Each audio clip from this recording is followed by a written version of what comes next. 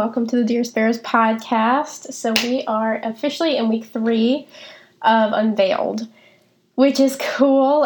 So last week we were talking about names and the importance behind names and how the Lord works in that. And if you haven't caught up, I hope you listen to that in week 1. Week 1 kind of explains a little bit more of what we're doing right now. So right now we're in a series of going through the book.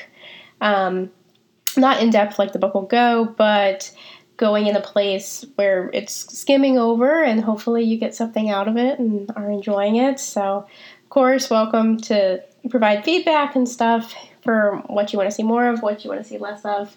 Excited on that. But this week we're talking about vision boards. So I think I had shared a little bit of how the book came to be at the end of the summer writing it, but I know that's true. That's completely true of how I began writing it. I think this book really began, it began its creation more in like 2017, and there's a story with that. And I am somebody that I am very seldom, I talk about some of the really intimate and beautiful things that the Lord has given me or shown me, especially publicly. If you know me privately, I'm a little bit more open to sharing about that. But as someone who is writing something that is going out into the world on behalf of the Lord, I am very mindful and careful about when I want to share.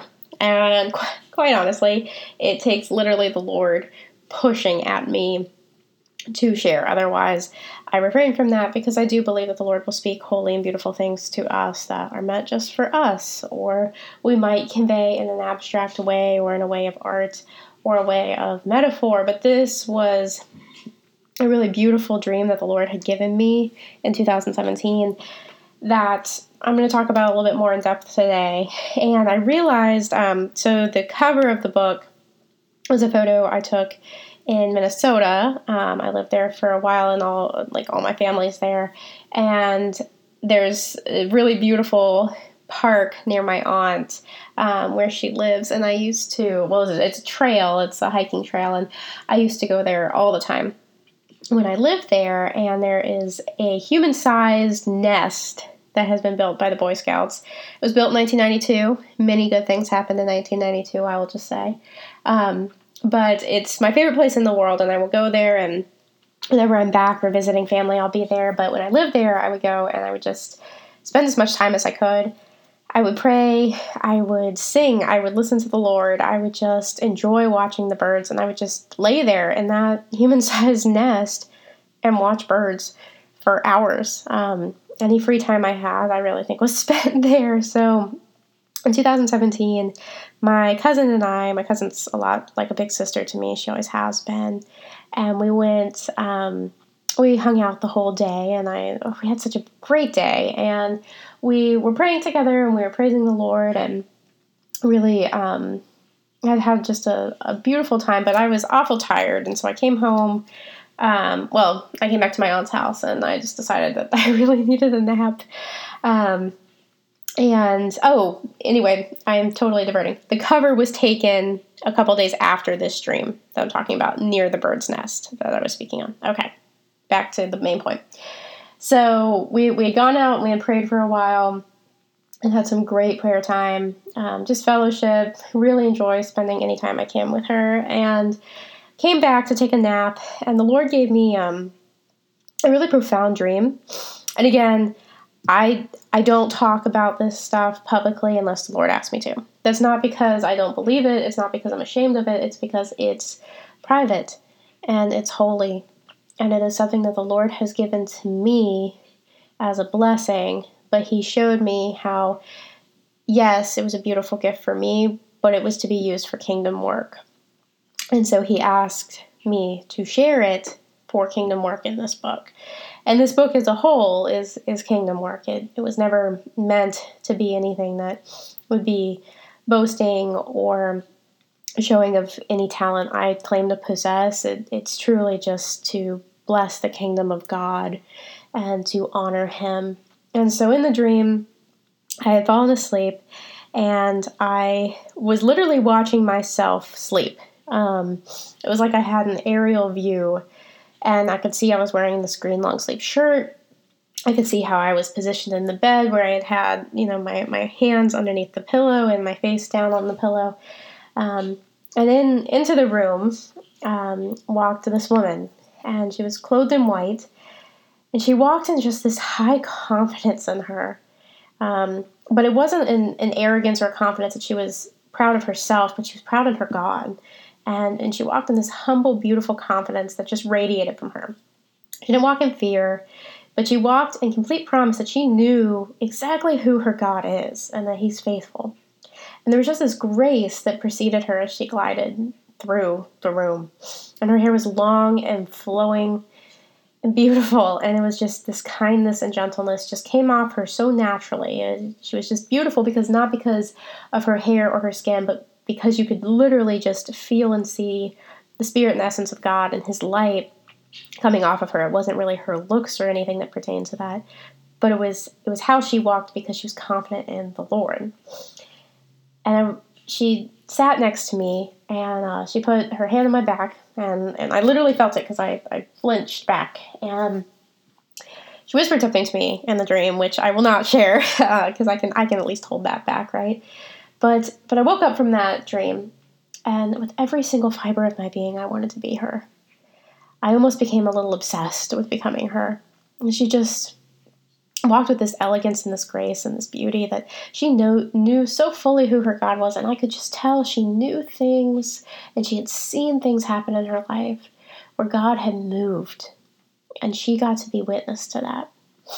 And she looked to be in her late 20s, early 30s, more or less, and for a while I knew, but there's a sense of something, but you don't want to say it because you're so fearful if you were to say it, then you somehow become arrogant in that. And I think that is like a really hard thing to deal with sometimes, but God helped me realize it. And here 2 years later, He brought me into a greater view, but God got to, Callie, you already are her.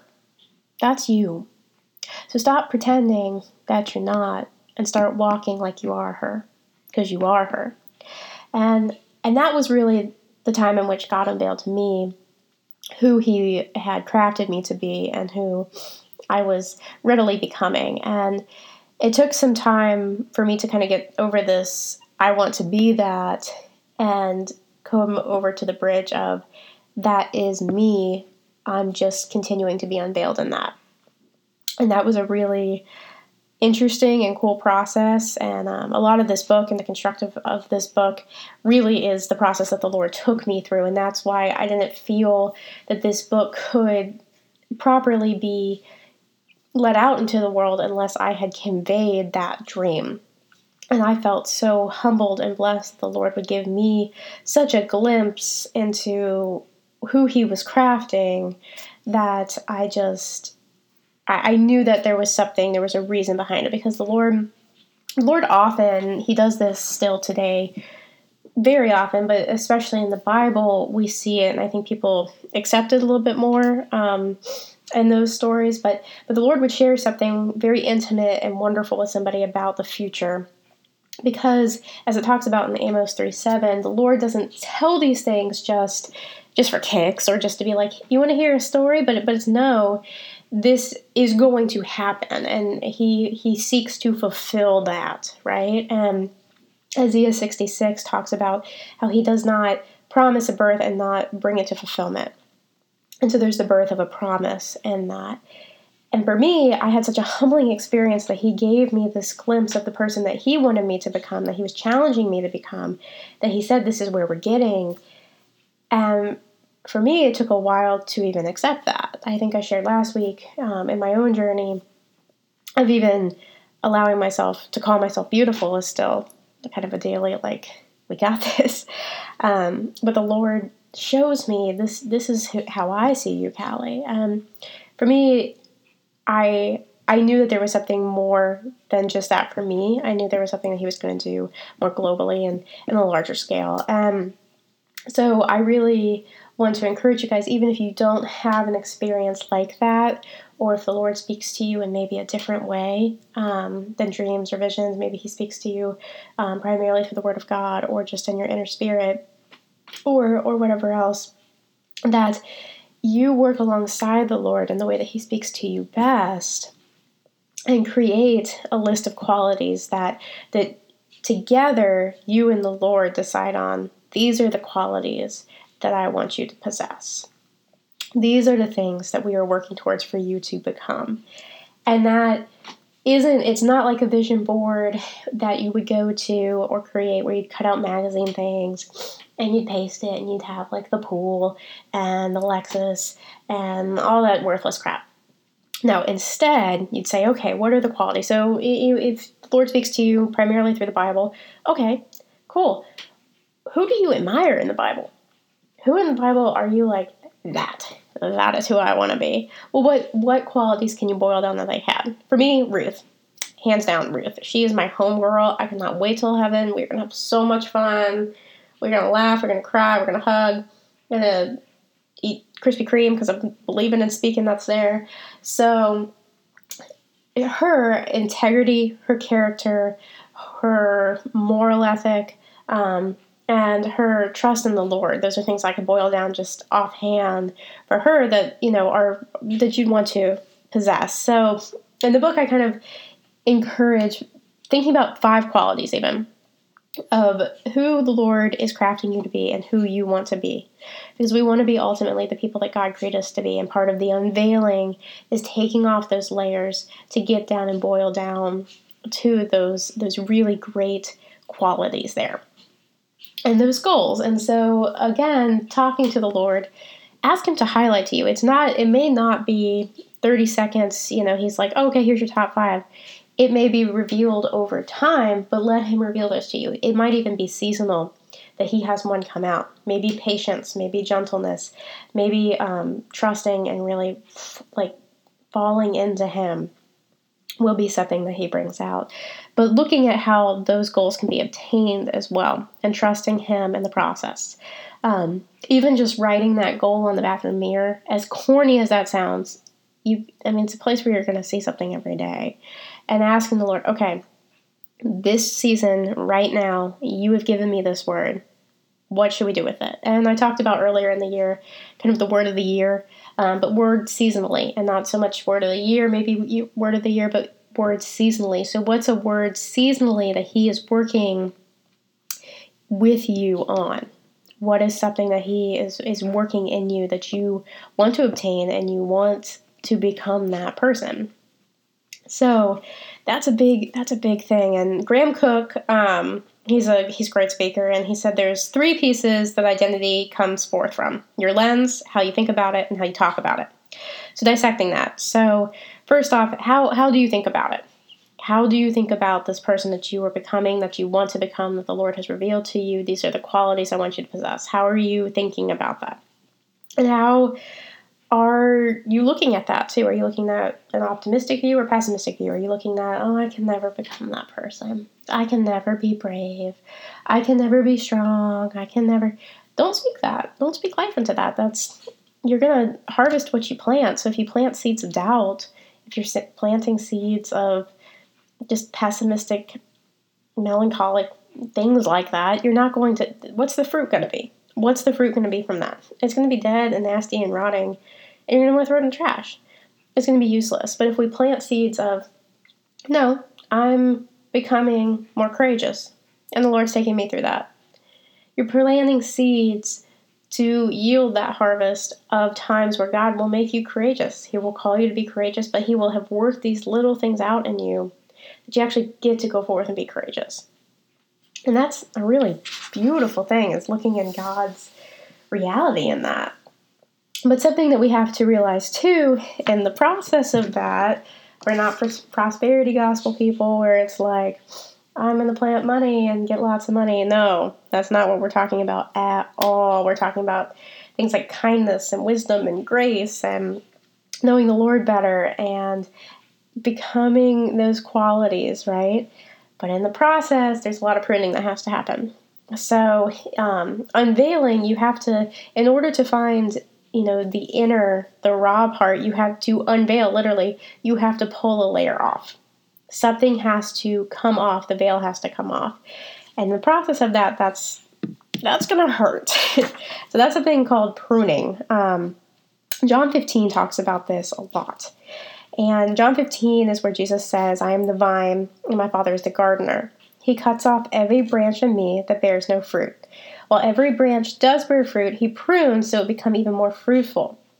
You are already clean because of the word I have spoken to you. Remain in me, and as I remain in you. No branch can bear fruit by itself, but it must remain in the vine. Neither can you bear fruit unless you remain in me. I am the vine, you are the branches, and if you remain in me and I in you, you will bear much fruit. Apart from me, you can do nothing. If you remain from me, you are like a branch that is thrown away, withers. Such branches are picked up and thrown into the fire and burned. If you remain in me, and my words remain in you, ask whatever you wish, and it will be done for you. This is the Father's glory, that you would bear much fruit, showing yourselves to be my disciples. As the Father has loved me, so I have loved you, so remain in my love. So I want to take that actually verse by verse. I don't want to totally undo the whole book, but we will go a little bit verse by verse on time, because the book is something that I really do encourage you guys to pick up, not because of any way that I'm trying to make $1, because I think I literally make $1 off the books, and that's not even much, but I don't even care if I make any money off of it. I'd give it out for free if I could. But the hope is that this book would be something that it has a workbook included in it. It's literally written into the pages of it. There's pieces that I believe that the Lord will stick out to you in the process of reading it. So you have the opportunity. It's on Amazon. This is not an ad. This is literally I think this would bless you. And I hope it would. And that's the deepest and most sincere prayer of all, is that it would be a blessing to anyone who would pick it up. So let's jump into line by line to really jump into that. So I am the true vine, and my Father is the gardener. So Jesus is the vine that binds us together. He is our life source, our sustaining peace, and our hope, in whom we abide when we are adopted into his kingdom. God is the gardener who nourishes, tends, and watches diligently over the creation he's made. He cuts off every branch in me that bears no fruit, while every branch that does bear fruit, he prunes so that it will be even more fruitful. So why do gardeners prune things? My first job ever was at this museum, and I was awkward and 16 and had a good time still. And one of the weeks they had these beautiful, it was an English manor home called Agecroft Hall in Richmond, Virginia. And in the gardens, they have these massive gardens. It's beautiful. And I had the opportunity to work for a couple weeks with the gardeners. That's where they put me. I did a lot of research and helped with an addition that they did. But it was kind of a docent training thing, because I wanted to be a curator for a long time at a museum. And so they had me in the gardens. And the reason I say that is because there's a point, I promise. And something that they taught me was, in botany, when you are growing something, that sometimes you actually cut off the good fruit, because if you cut off the good fruit, it allows for a space for bigger and better fruit to be grown. So it can grow stronger. More fruit can come because of this pruning. If this pruning doesn't happen, you're only going to get that small little flower. But if you cut that small little flower, the new one will grow back even larger. It allows for more of an abundance. And that is what Jesus is saying in this, that the key is we have to let him prune what is good in order to make room for the abundance that is from the good harvest. Remain in me as I remain in you. No branch can bear fruit by itself, but it must remain in the vine. Neither can you bear fruit unless you remain in me. You're not alone in this. Alone, you can't really make any headway towards change. You can try, but in the end of the day, you're just going to, what source are you pulling from? You're pulling from yourself. So if you're only pulling from yourself, that's all you're ever going to get. You're not going to get any further than yourself. And we want to go even further than that. We want to go to real change, to real direction, to real happiness, and that is in God. And you can go further than you can ever imagine when you do it in God, and you're remaining in God, and you're growing in that. The next verse, if you do not remain in me, you're like a branch that is thrown away and withers. Such branches are picked up and thrown into the fire and burn. So without him, you're only going to experience burnout, withering, and failure, because alone we're not enough. We don't have to be the source of enough. We aren't enough. So where do we go to the source that is more than enough? That is infinitely more than enough, right? If you remain in me, and my words remain in you, ask whatever you wish, and it'll be done for you. So what that really is saying, that's not saying that gets taken so out of context. Oh my goodness, context is everything with the Bible. So it's kind of like Psalm 37:4. So when we're delighting ourselves in the Lord, he'll give you the desires of your heart. So people read that one too, and they're like, ha, I'm going to get what I want, because I'm just going to be like, yo, Jesus, what's up? Money, please. Kind of like Parks and Rec. Okay, I'm not going to go there, but money, please. That's not how this works at all. It looks ridiculous on there. It looks ridiculous here. What that really means is when we come before the Lord and we just let go of all our freaking arrogant pride, and we just strip it, and we just like leave it there at the throne, and we're like, all right, Lord, ultimately I know you have what's best for me, and you will do the most good in my life. So much more than I could do. So, I don't want it to be a thing where it's your will versus my will. I want it to be the same. So one of us has to change, and the person who's going to have to change is going to have to be me. So Lord, I give you my will, and I ask you to mold my heart that is of flesh and no longer of stone, to mold my heart to your will, to literally desire the things that you have for me. So when your will is carried out, and when you give those things to me, they're the things that you have made my heart to actually want and will bring the most satisfaction. So when we go forward to God and we say, Lord, I pray that you will do this in the name of Christ. Knowing that that is in the name of Christ, knowing that your heart and asking your heart to be conformed to his will, and being open that if it is not, that the Lord would then change the desire in your heart to be open to what he actually has for you instead. And knowing that that is ultimately, at the end of the day, better and what you would have chosen if you could see all he can see. Knowing that kingdom mindset, that what we desire is destined because we've been conformed to his will. And that's a beautiful thing. It's a hard thing. It's a thing, especially in this age, that people do not want to hear. But it's a beautiful thing when we actually let that sanctification happen and we are made to be more Christ-like. This is my Father's glory, that you would bear much fruit, showing yourselves to be my disciples. So he's going to glorify himself through your life, and it'll be evident that he's done this work in your life. I mean, what a beautiful life would that be? Think about that for a second. If you lived in such a way that people saw miracles in your life and they stopped and they said, look at your life. Oh my goodness, I can't believe the things the Lord's done in your life. And it is so evident that only God could do such things. Only God. Miracle stories. I mean, there's countless ones in the Bible, and there's ones that go on every day now. I mean, people who, they should totally be dead, and they're not, because only God, right? Things that people have overcome. How did you overcome that? That would have been so hard. I don't see how you could have overcome that. Only God.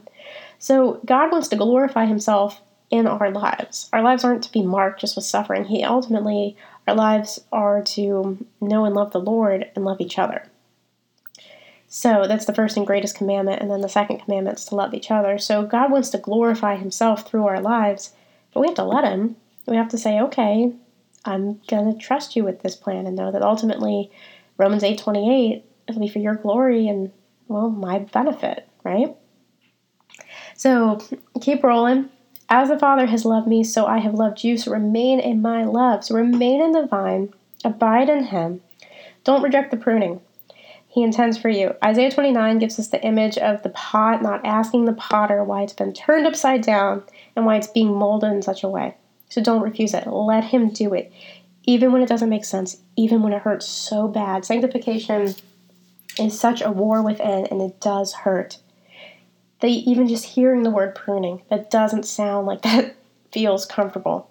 But ultimately, God's getting rid of the things that shouldn't be there, and he's bringing forward love. He's bringing forward beauty and uniqueness and someone who's going to stand apart, just like that pot. So don't ask, why am I being turned upside down? Why is everything going this way? Trust him. Maybe even thank him and say, thank you. Even though this hurts, I know you're doing this because you love me. And it's worth becoming that person that he made you to be. That's a beautiful, beautiful thing. There's a couple other sub-chapters within this chapter, but the last thing I'm going to talk about is clothing yourself. And with the story with that, I was getting dressed one day, and I was getting ready to go to this really great Bible study retreat. It was our first one. I have this great Bible study group called Seven Pillars, and it's just a group of really sold-out women for Christ who love and serve the Lord, and we're just kind of this wonderful little community. And we were getting ready for our first retreat. We didn't even know how great this Bible study would end up being, but I asked the Lord what I should put on, and I swear this was a thought that was not my own thought. He said a garment of praise.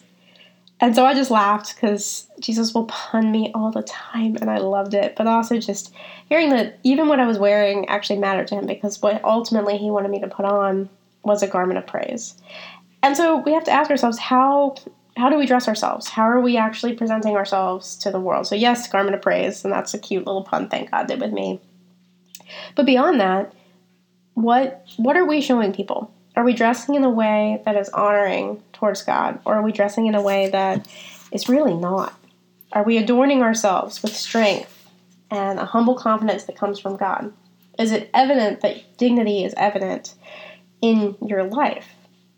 Isaiah 52 encourages, wake up, O Zion, clothe yourself with strength. So how are we dressing ourselves? Are we dressing ourselves with strength and dignity and courage, with love and life? Or are we dressing ourselves in a way that doesn't represent anything like that at all? So that's not merely the fabrics upon us, but the spiritual garments that we're projecting out. Because just as we wear a t-shirt, and that t-shirt might have a band name or something, and we're telling the world we like that band, what we put on every day, if we're putting on a garment of praise, or if we're putting on a bad attitude, that's going to convey out. People can read that stuff. It cannot be hidden. So let's put on strength and splendor and sustaining grace instead. And lastly, just talking about let God clothe you. Isaiah 61 is the book of instead. It promises us that God will adorn us with valuable, unshakable things instead of the false labels we put on ourselves. So last week we were talking about the false names that the enemy will give us, that we wear like name tags. So this week we're talking about what we're going to put on instead. So if you follow along with Isaiah 61, to bestow on them a crown of beauty instead of ashes, an oil of joy instead of mourning, a garment of praise instead of a spirit of despair. Instead of your shame, you're going to get a double portion of God, yes. Instead of disgrace, you'll rejoice in your inheritance. So put on those things instead. Claim those. Speak those out. Say this is every morning. Like put one on your arm or something. Like write it in a Sharpie, or put it on your bathroom wall, or put it in your car on the visor thing. And say, put one every day. Say, Lord, today, instead of the ashes that I'm going to say that my life is burned up to be, you're putting a crown of beauty on me. Not a literal crown, but a figurative crown, but a crown no less. Instead of mourning, an oil of joy. And being anointed with all this joy that you're putting on me. You're literally showering me in joy, Lord. I believe it. A garment of praise instead of despair. Instead of being all sad and like, life sucks and nothing's ever going to get better. Put on that garment of praise. Put on believing that God is going to do great things in your life, but praise him for what he's already done, because God's not our genie in a bottle. We're not supposed to just boss him around and be like, okay, so now I want a pony. No, put on that garment of praise. Say, God, thank you that you woke me up today. Thank you that I have a job to drive to. Thank you, Lord, for even when stuff is really crappy. Thank you, Lord, that I'm stuck in traffic because I can turn on the radio and there's probably a song that you wanted me to hear on the way here. Thank you that I just actually have these extra few minutes to talk to you instead of complaining and stressing about being to work. Lord, thank you for those things. Thank you. The things that I wanted to work out didn't work out because you've got better. Thank you that some friendships ended, some relationships ended, because I know you have so much better to help me be the best me I can possibly be. Thank you, Lord. Instead of your shame, you'll get a double portion. And I just think that's a double portion of spirit. So Elijah, when he was leaving, remember he's the dude who gets to go up in a chariot. He doesn't actually die. That is one boss way to die. That's not even dying. You're just bye Felicia's. That's actually what he said. You can check it. Bye Felicia's, I'm going to heaven. But before he leaves, Elisha is his number 2 guy. It's his junior apprentice. I don't know why their names had to be so close. I think that had to be really confusing. That's just me. I digress. My side commentary to Bible stuff. My questions later. But before he leaves, anyway, he gives and he prays over Elisha. And he's like, Lord, please bless Elisha. Please bless his ministry. But please give him a double portion. And I was reading that the other day. And I was thinking about how he asked for a double portion of what he had and what he had done in his life upon Elisha. Now, I don't know a lot about math, but I know if you're one single person, you can't double yourself. But that's not what Elijah was asking. He was asking the source of his strength, the source of his blessing, the source of his power, the source of anything that he could do, like we were just talking about in John 15, to bless doubly upon his apprentice and put a double portion of God's Spirit upon Elisha. So that's what it's talking about. So if you've been shamed, if there's something that you're ashamed of or you've gone through and that's been hard, pray that out. Pray Isaiah 61 out. You're not being greedy. You're not being bad by saying, Lord, could you give me a double portion of your Spirit upon me and a double portion of that hurt, but give me a double portion of your glory, not our glory, God's glory, to be remade and redone in it. That double portion, that's a beautiful thing. And God's literally saying, I want to do this for you. But you need to ask. You don't have because you haven't asked. That's a perfect opportunity. That doesn't mean if you've been shamed and you were ridiculed and bullied and made fun of in middle school, that then suddenly in high school or college or first job or when you're 30, that suddenly you're going to be on the top. But what it means is things that have hurt us, we can come back doubly as strong because of God, not because of us. And the last one, instead of disgrace, you're going to rejoice in your inheritance. And I think a big thing with that is we get so caught up in this world thinking that this is it. And I'm guilty of it too. We kind of lose the mindset oh my goodness, the greatest and the only thing that will ever be is this world. But we forget that there's this whole inheritance that we get when we are called children of God. He adopts us as sons and daughters to get heaven. That's our inheritance as sons and daughters, as we get to be part of that. So even if you're disgraced here on earth, who cares? That sucks. Okay. God has better waiting in heaven. And this life is but a breath. This life is so short that it just goes in the blink of an eye. I think any of us can attest that this past year has gone by pretty darn fast. I mean, it's already March. It is already March. How is that? But looking at that and saying, I have been disgraced in these ways, but I have this whole inheritance waiting for me in heaven. So what can I do for the Lord with this rest of the time that I have? How can I let that double portion of where there were things that had shamed me, instead I'm going to be shameless and guiltless, and I'm going to live in that freedom. I'm going to walk forward in God, and I'm going to spend the rest of every ounce of every breath in me for the Lord. So that's our chapter for today. I hope that blesses you guys, and I hope you just really give that some food for thought. If you grab the book, it'll have a little bit more in depth about things and things you can jump into, and there's a couple other little chapters I'm not going over quite as much because they're harder to do via podcast and without the actual book sitting in front of you. But I pray that more than anything, you continue to let the Lord unveil you. You continue to let the Lord work and manifest and do something really good and beautiful in you, because what the Lord is seeking to do in you is something so glorious. He loves you so much, and He wants you to walk out in what literally is your best life. Not the best life of treat yourself or your best life of you've got the dream job, but the best life of living in a complete freedom in the Lord, knowing you're walking in His will and trusting Him even when that looks scary. Dear Lord, thank you for today. Thank you for the listeners that are tuning into this, and I just pray that you would continue to unveil to them your heart and your intent for their lives. I pray that they would come into a deeper relationship with you, knowing and trusting and letting you just move. In your name we pray. Amen.